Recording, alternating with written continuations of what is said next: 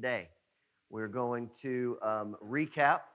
I'm going to throw out a lot of phrases because we've done a lot of digging and these things matter. And if these things lay on our hearts, it will get better. All right? I would encourage you over and over again, not that you have to listen to me over and over again, that's not it. But there are some strong foundations, some strong biblical principles, and a lot of understanding that has gone into the last 3 weeks as we, week one, search through the Bible to find out why it is that church people, that followers of Jesus act the way they do. Under what requests, under what authorities do we have to do the things that we're called to do? So there can be no question from Genesis to the Revelation what God requires of us, or when someone's new, or when someone says it, or when someone asks of you, as the Bible says, be prepared to give an answer. I wanted to set us up for that in week one. We know what God calls us to do. In week two, we talked about the state of our heart in order to do it. We must have hearts of generosity. We must, all right? And then in week three, we talked about what happens when we don't have that heart of generosity. We talked about what it looks like when we think that we own our money and our money actually owns us. We thought about what it looks like when we think that we're the masters of what we have, when in reality, we are never the masters of either. We are simply servants to one of two things. We are servants to God and how He sees money, or we are servants to money, and it is never anything different. And that's where we've been. But I want to drop some phrases on you, and I want you to read them. Here's the great news. I feel like this is so important that after the service, some of you will, if you're my sister, you'll be taking pictures through the whole thing, of the screen, and then posting them later so you can remember them. And that's how she takes notes. That's great. And it's sharing with others. But I have printed out, all right, a lot of the phrases and all of the passages that I have used on a half sheet of paper. It's over here in the windowsill. I have also printed out another 3-page document that will have a lot of the things that I'll have in the end. If you ever feel overwhelmed, if you're looking for things to do, if you're looking for things to try to help get you out of debt, keep you out of debt, help you manage your money, there is a 3-page list of things to try and how to try them over there. Okay? Cool? So let's take a look at where we are as human beings and what some of the most quality teachers of our day have said. All right?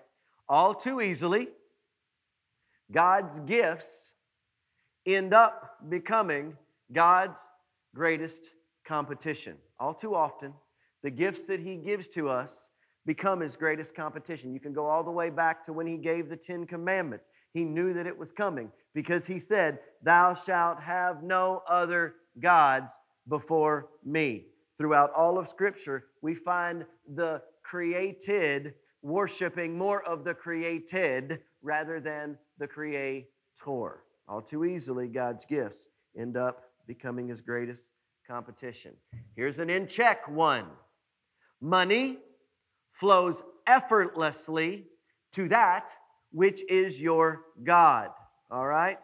Money flows effortlessly to that which is your God. If you, and I heard somebody talking about this morning, if you get on Amazon and it is just easy to spend, all right, through this virus, that should tell you something. If you go to the, for me, the Asian market, all right, and you know that you just need some Thai basil, but all of the shiitake mushrooms and all of the spices and all of the sauce, if you go to Jungle Gyms, for those of you who've been to that blessed paradise of a place, and you can't not buy everything because money flows effortlessly. That's what he's talking about. To that which is your God. You know, if you're tied over a loaf of bread but not over a pair of cleats, money flows effortlessly to that which is your God. And then when we got to generosity, here's what it said. C.S. Lewis, one of the greatest Christian minds of several generations, said this: I am afraid that the only safe rule is to give more than we can spare. If our giving habits do not at all pinch or hamper us, I should say they are too small. There ought to be things that we want to do that we cannot do because our giving expenditures exclude them. Let me say this, okay? This this is awesome. And a lot of you are like, yes, I want to be that way. That's where I'm going. Unless you have giving expenditures, this doesn't matter. You can nod this all day long. But if there is no line item in your budget that says how much I'm going to give and it is taken out, this don't matter. What C.S. Lewis is saying is, if your giving expenditure is easy for you, if it's just that 3% and you know you're going to do it and you're able to do it every month and it doesn't cost you something else, it's not enough. That's what he's saying. And then as we listen, this was Andy Stanley. Money is not the meaning. When we work, when we play, when we grow, when we invest, money is not the meaning, but a tool for something meaningful. Our thought should not be, how much can I get in the bank? Our thought should be, how much can I do with what goes in the bank? Do you see the difference? Do you see the drastic difference there? It also changes everything for your stress level. Let me tell you what I'm talking about. If you're constantly, pot calling kettle here, let's just go ahead and go. If you're constantly concerned about the number inflow and outflow in that account, all right, and constantly monitoring it, that is a safe thing until that is what consumes you. How big that number gets or how easily that number stays in the black. If my first thought process is, what are all the things that I can do for the kingdom of God with what's in there? It's a different mindset, because no matter how much is in there, I still have the ability, I still have the desire, my heart is still in the right place to do the right thing. That reduces the stress, because no matter what's there, it's God's. And that is something else that we learned, all right? You must be knowing where the master's money's going. This changes everything as well. If you understand that everything that Johnny Ray earned, everything that Todd earned, everything that Danny or Christy earned and was able to put into their account, you can say all day long, maybe it wouldn't be there if I wouldn't work so hard. No, it wouldn't be there if God didn't allow it. It wouldn't be there if God didn't allow it. God allows every dollar to flow into every account you have for every hour that you're able or unable to work. That is what God does. It is His. And we were reminded last week, my wife called me, this is great, and if you were in the 9, you missed it, so I'm going to say it now. Listen to me.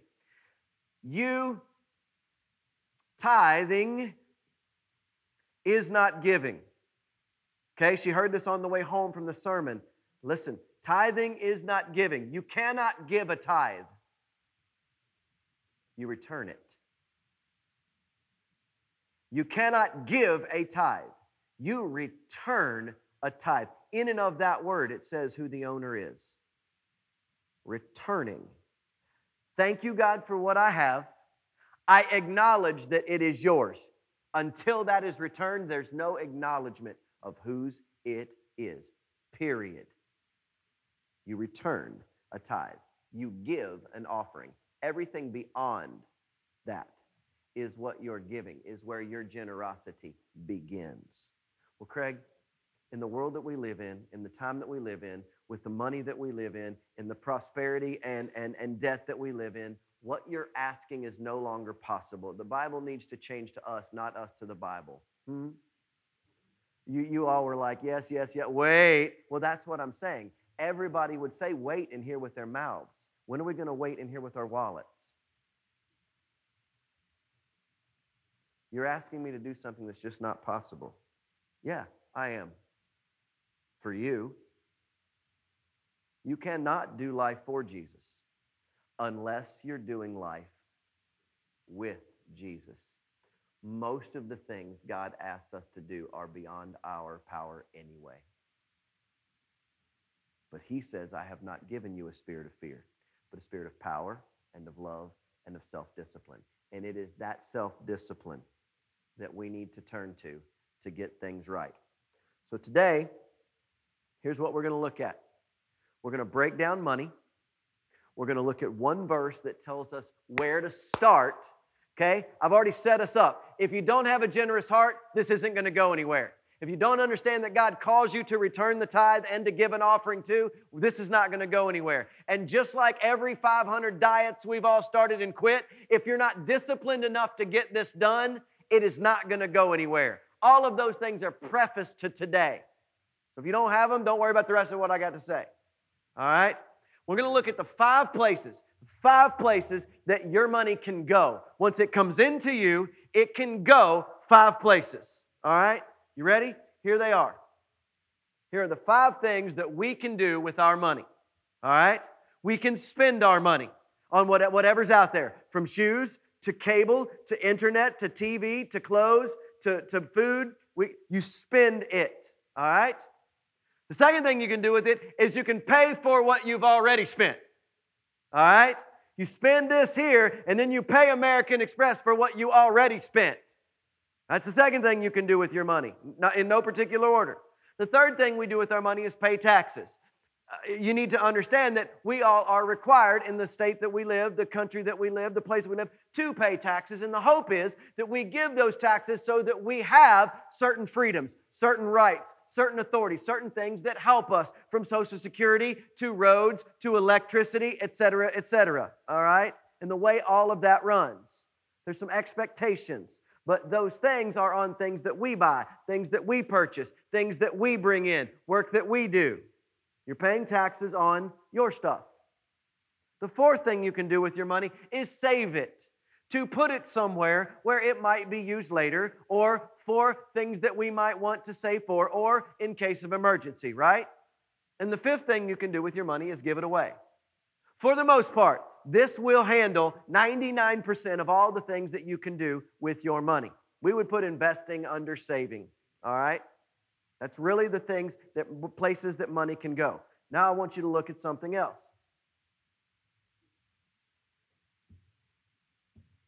Would you say that a Christian life is more about self or more about others? Christian life should be more about others. Our lives are more about ourselves. That's right. If you spend it, it's me. Pay debt, that's me. Taxes, still me. Saving, still me. Giving away, others. Might look more like this. Right?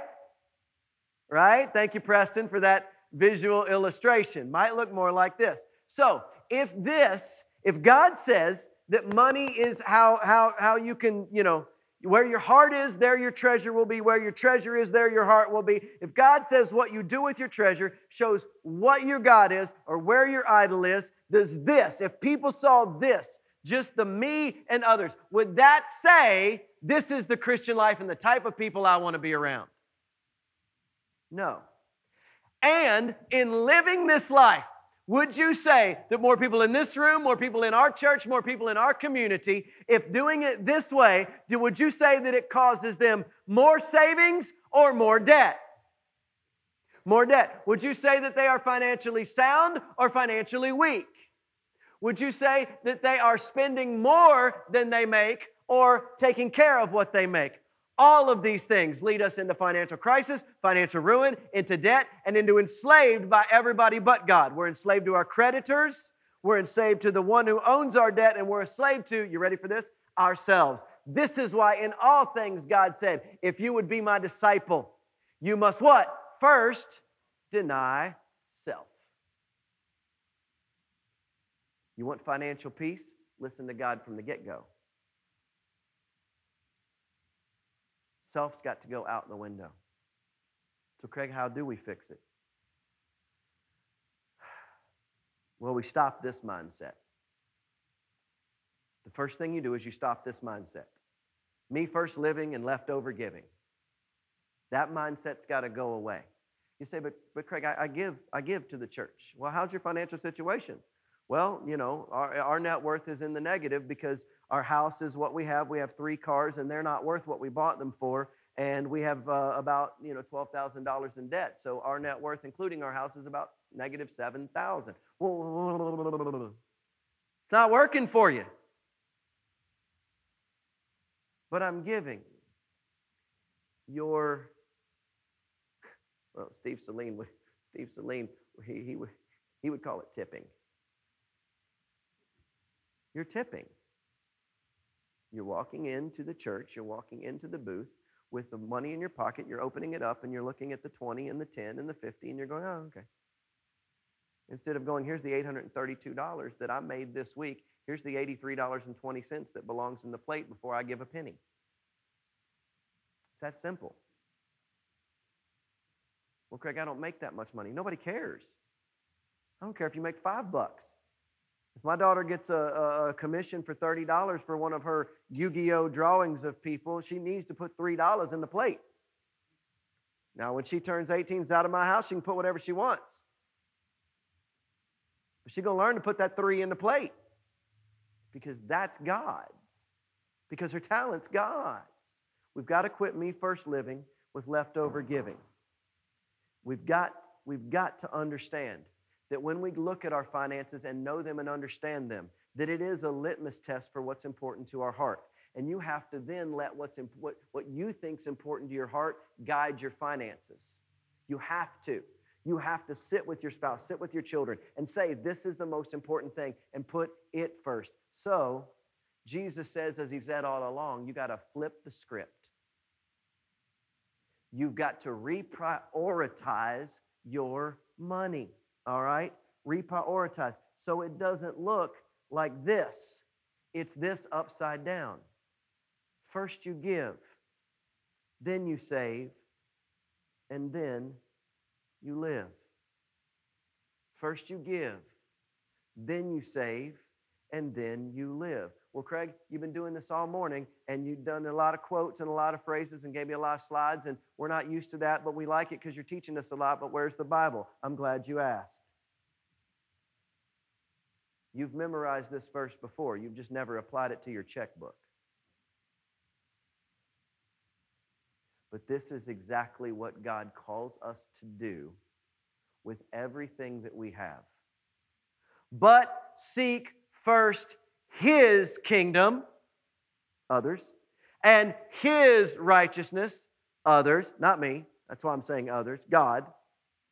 And all these things will be given. The key to financial freedom foundation is this: God first, others second, me last.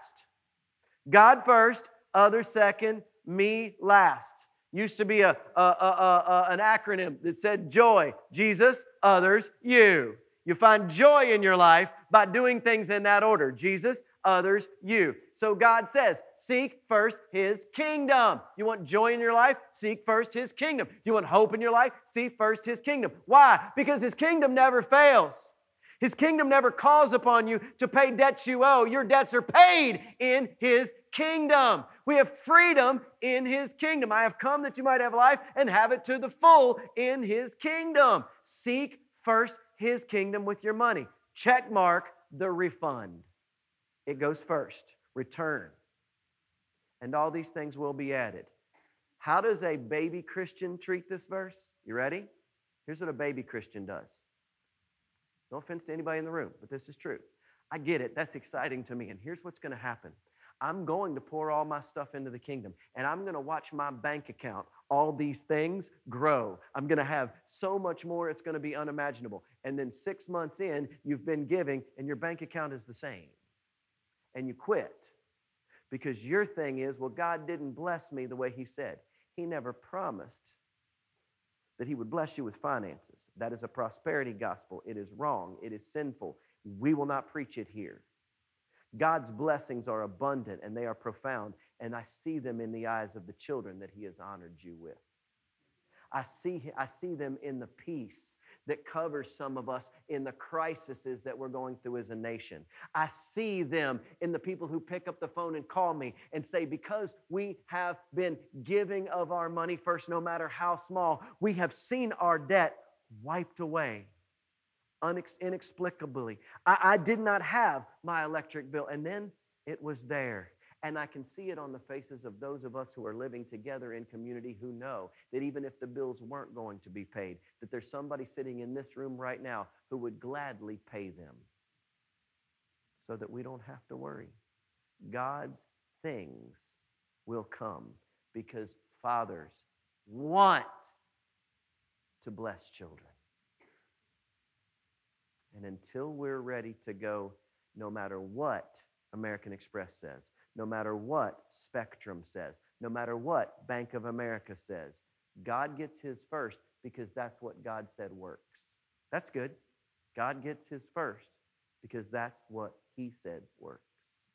Until we're ready for that, it doesn't matter. If we seek first the kingdom, all these things will be added. And this is why we have to order our life in a give, then save, then live.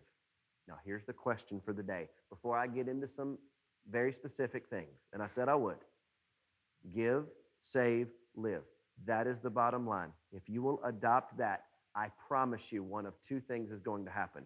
You're going to find yourself on the way to freedom from the debt you owe. You're going to find yourself on the way to prosperity and hope, all right, in Jesus in some way. And I promise you this, if you're giving and saving and living, you will not go without.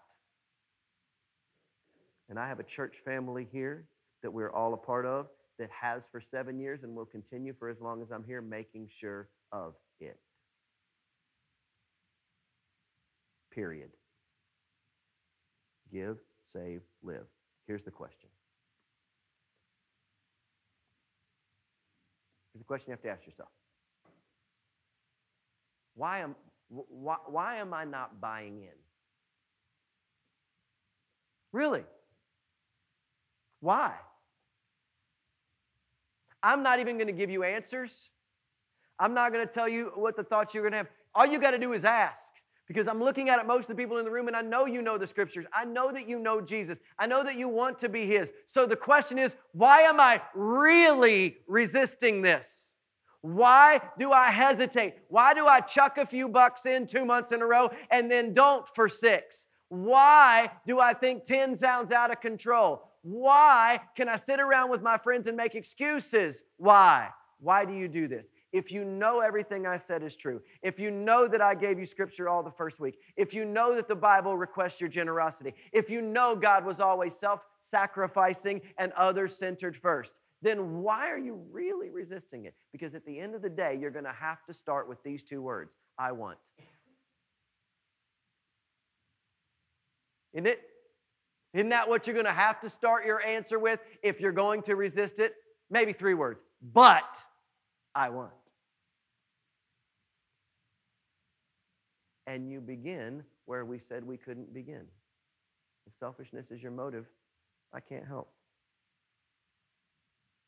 Okay, here's a quick list. You don't have to write these down. I wrote them down for you. You want to get out of debt? You want to make your finances real? This is the way to do it. This is not church serving. We don't need it. Just in case you were wondering, I've been telling you great news every week. I'm going to give you some more. The biggest single month we have ever had at NBC was just over $23,000. We did about $5,200 a week that month, and that included a January giving. Yesterday, we were at 28 for this month.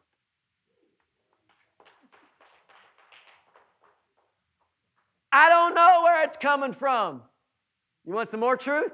I don't care. I don't care. Jesus is doing it. We're going to keep giving it. And the joy is going to be abundant.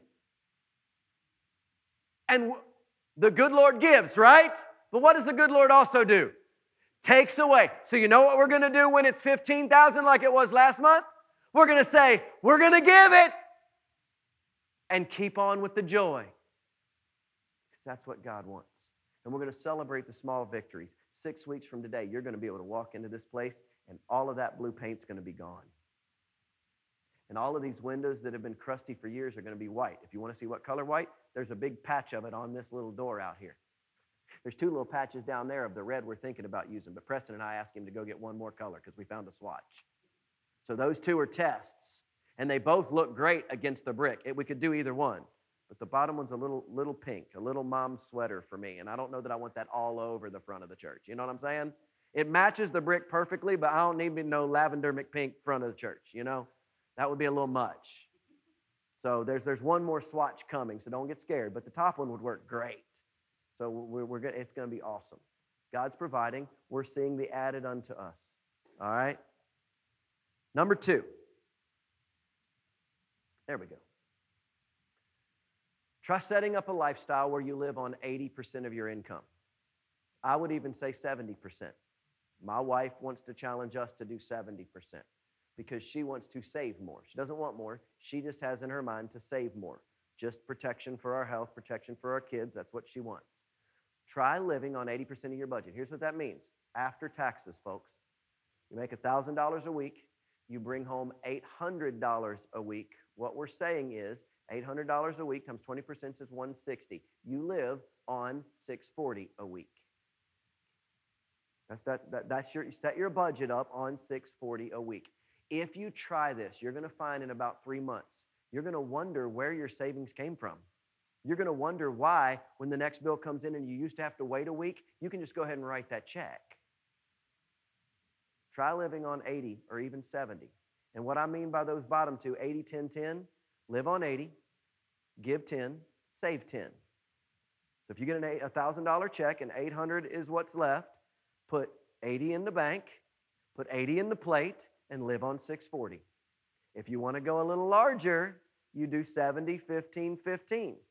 All right, I'm going to have to do different numbers to give you this. You make $1,200 in the week. You got $1,000, all right, that you bring home. To make it easier, you put 150 in the plate, 150 in savings, and you live on 700. You see how this works? That's thing number 2. Ready? Number 3. Listen to me. Call your creditors every year. You're like, what do you mean, Chase? No, I don't mean Chase. Spectrum. Okay?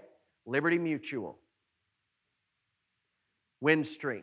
Listen to me. I sat in my office. This is a true story. 11, 12, 13, about 15 months ago. Fall of 18. I sat in my chair for 3 hours. She may or may not remember this because we did it for the church right after, because Preston does it for us all the time. I called everybody I had a bill to. My insurance company, a guy I knew who was an insurance broker who ended up changing us over, big time, all right? Car insurance, health insurance, all of that. I called them all in one morning, all right? $400 a month I saved from 8 a.m. to noon. 400. My cable bill went from 120 to 69.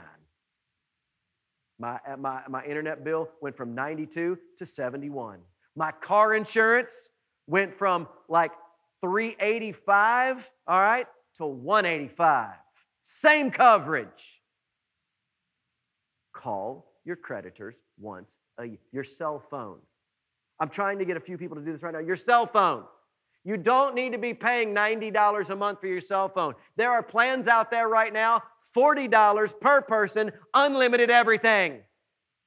Why are you paying $160 a piece when you can pay $160 for your family? Think about it. Call your creditors every year. Have you ever asked somebody where their money's going and they go, This is why. This is why. Fast food, trying to eat out to save time or you don't feel like it, and mine, all right, the sins of the pastor right here. I have stock in Kroger with all the money I spend there. My wife handed me a list this morning on the way out the door. It's sitting on the front seat. I'll be at Kroger for the 5th time this week. Why? I like to cook. And we're on a diet. Praise Jesus. I'm only buying like celery. Yes. Yes. And I've learned, if you don't know this, that the fruit is best in the world, all right, in Thailand, Japan, and Sam's Club. Come on. You want to bless your life and maybe get saved again? Go to Sam's this afternoon. They have these white peaches. There's 10 in a box. They're heavenly. Single greatest peach I've ever had in my life. Because I want the joy, because the joy of the Lord is my strength. I want to share, all right? There you go. There you go. No peaches for you. Come to my house, get a peach. My father's calling me out from the front row. I will tell you straight up, and I'll say it with him in the service. One of the best money managers in our congregation is Steve Saline. Okay? Steve knows where every dollar, SI, every penny goes. Girl comes home, he's like, where's the receipt? All right? Why is it this? All right? But he doesn't do that in his head. He uses personal capital. All right? It all comes in. So you can go, I downloaded it the other day. All right? I'm taking some time over the next few days to get a few things done that haven't been done. All right? And one of those things is finishing setting it up. You put your bank account in, it pulls it in. You put your credit cards in, they pull it in. So it automatically tracks some of your spending. Then you can set up more places like NBC or more things like I want to divide my food into beverages, food, and out, and you can do that, all right? All of these things can be done in the app, and then you can hit a button and go, bam, there's what percentage I'm giving. Bam, there's what percentage is on food. Bam, there's what percentage is on, I don't even have any idea why I spent that. You ought to have that category. I would rarely say this, but in this day and age, you need to hear me. Right now, if you have halfway decent credit, you can get 2.5. You can get down as low as 2.5. All right, listen to me. On a $200,000 home, if you can save a percentage point, you can save a couple $100. I need to put some caveats in here for people who make mistakes by thinking, if you have been in your home for 7 years, okay, and they call you to refinance and you can drop your rate, all right, and save $200 a month, all right? So you save $200 a month, but you go back to 30 years. You made a mistake. Here's why. All of that 7 years is almost all interest. You didn't pay down on your house. You don't have enough equity, and you have added. I'm going to give you an example. When I went from 30 to 15, and they ran the numbers, I saved $140,000 on what my loan cost. $140,000. There's no way you've paid that in. So what you want to do is, if you're at 23 years, you want to look at a 20 or a 25-year loan at 2.5%. You're probably going to be paying the same amount, but you're going to save $40,000, $50,000, $60,000 over the next 30 years. Could any of you all use $2,000 extra a year? Would you like to have more equity in your house 5 years from now instead of 30 years from now? You want to ask a guy that worked in a financial place if I'm right about this stuff? He's sitting in the back. Do not refinance your house and add time to it. But refinance your house and keep the same or lower it by cutting years off. You may only see $10 now, but you'll see $100,000 at the end. You understand what I'm saying? If you buy a house at $200,000 and you're on a 30-year loan, you're paying about $380 for that house. I'm saying I can teach you how to pay $290 instead. That's what I'm saying. Take a look at that. But before you do any of this, ask someone who knows. Well, I don't need anybody in my business. Well, there's your problem. You think it's your business. Ask anybody who has sat at my table and gone over debt relief with me. If I say anything about what they're doing, anything about where they're going, anything about it after the fact, anything about what they're tithing, I forget that stuff. I want to forget that stuff. I want to help you. I don't need to know the rest. There's no judgment here. Call someone who is good with money, sit down with them, find all the master's money, and then together set a path on what it's supposed to do. Together. The more people you have with you on this journey, the better your financial journey, your heart journey will be. Seek first his kingdom and his righteousness, and the rest will be added unto you. And the church will be blessed, and your family will be blessed, and your children will be blessed, and we won't be slaves. So we can be free to do everything God calls us to do over the next year and a half. When Corona's over and 20 of us want to go to Guatemala, that $1,000 will be sitting in our savings account ready to go. You see what I'm saying? I want you free to love. That is the point. Will you say this? I don't even know if I can pull it back up now. Will you say this with me as we finish? Together, all of us. Here is the financial premise for where we're going. But seek first his kingdom and his righteousness, and all these things will be given to you. Let's pray. God, I thank you for this church family. I thank you for their generosity. I thank you for how you're taking literally our 40, 50, 60 people who are attending church and giving their loaves and their fishes to you. And you are multiplying in ways we cannot even fathom. You are taking 50, 80, $200 tithes, and you have turned them into massive amount of offerings that we have been able to share with people in need, share with people who need food, share with people who need electric, share with people who cannot eat, both in Lexington and in Guatemala City. God, thank you for doing those things and for giving this church family the heart to give and to serve. Now set us free to serve by teaching us to seek you first with our treasures.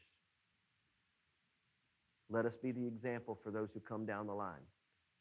2 or 3 years from now, there are more people who are saying, give, save, live. In Jesus' name, amen. 2 things before you walk out. Thing number 1, most of what I said is right over there along with the list of other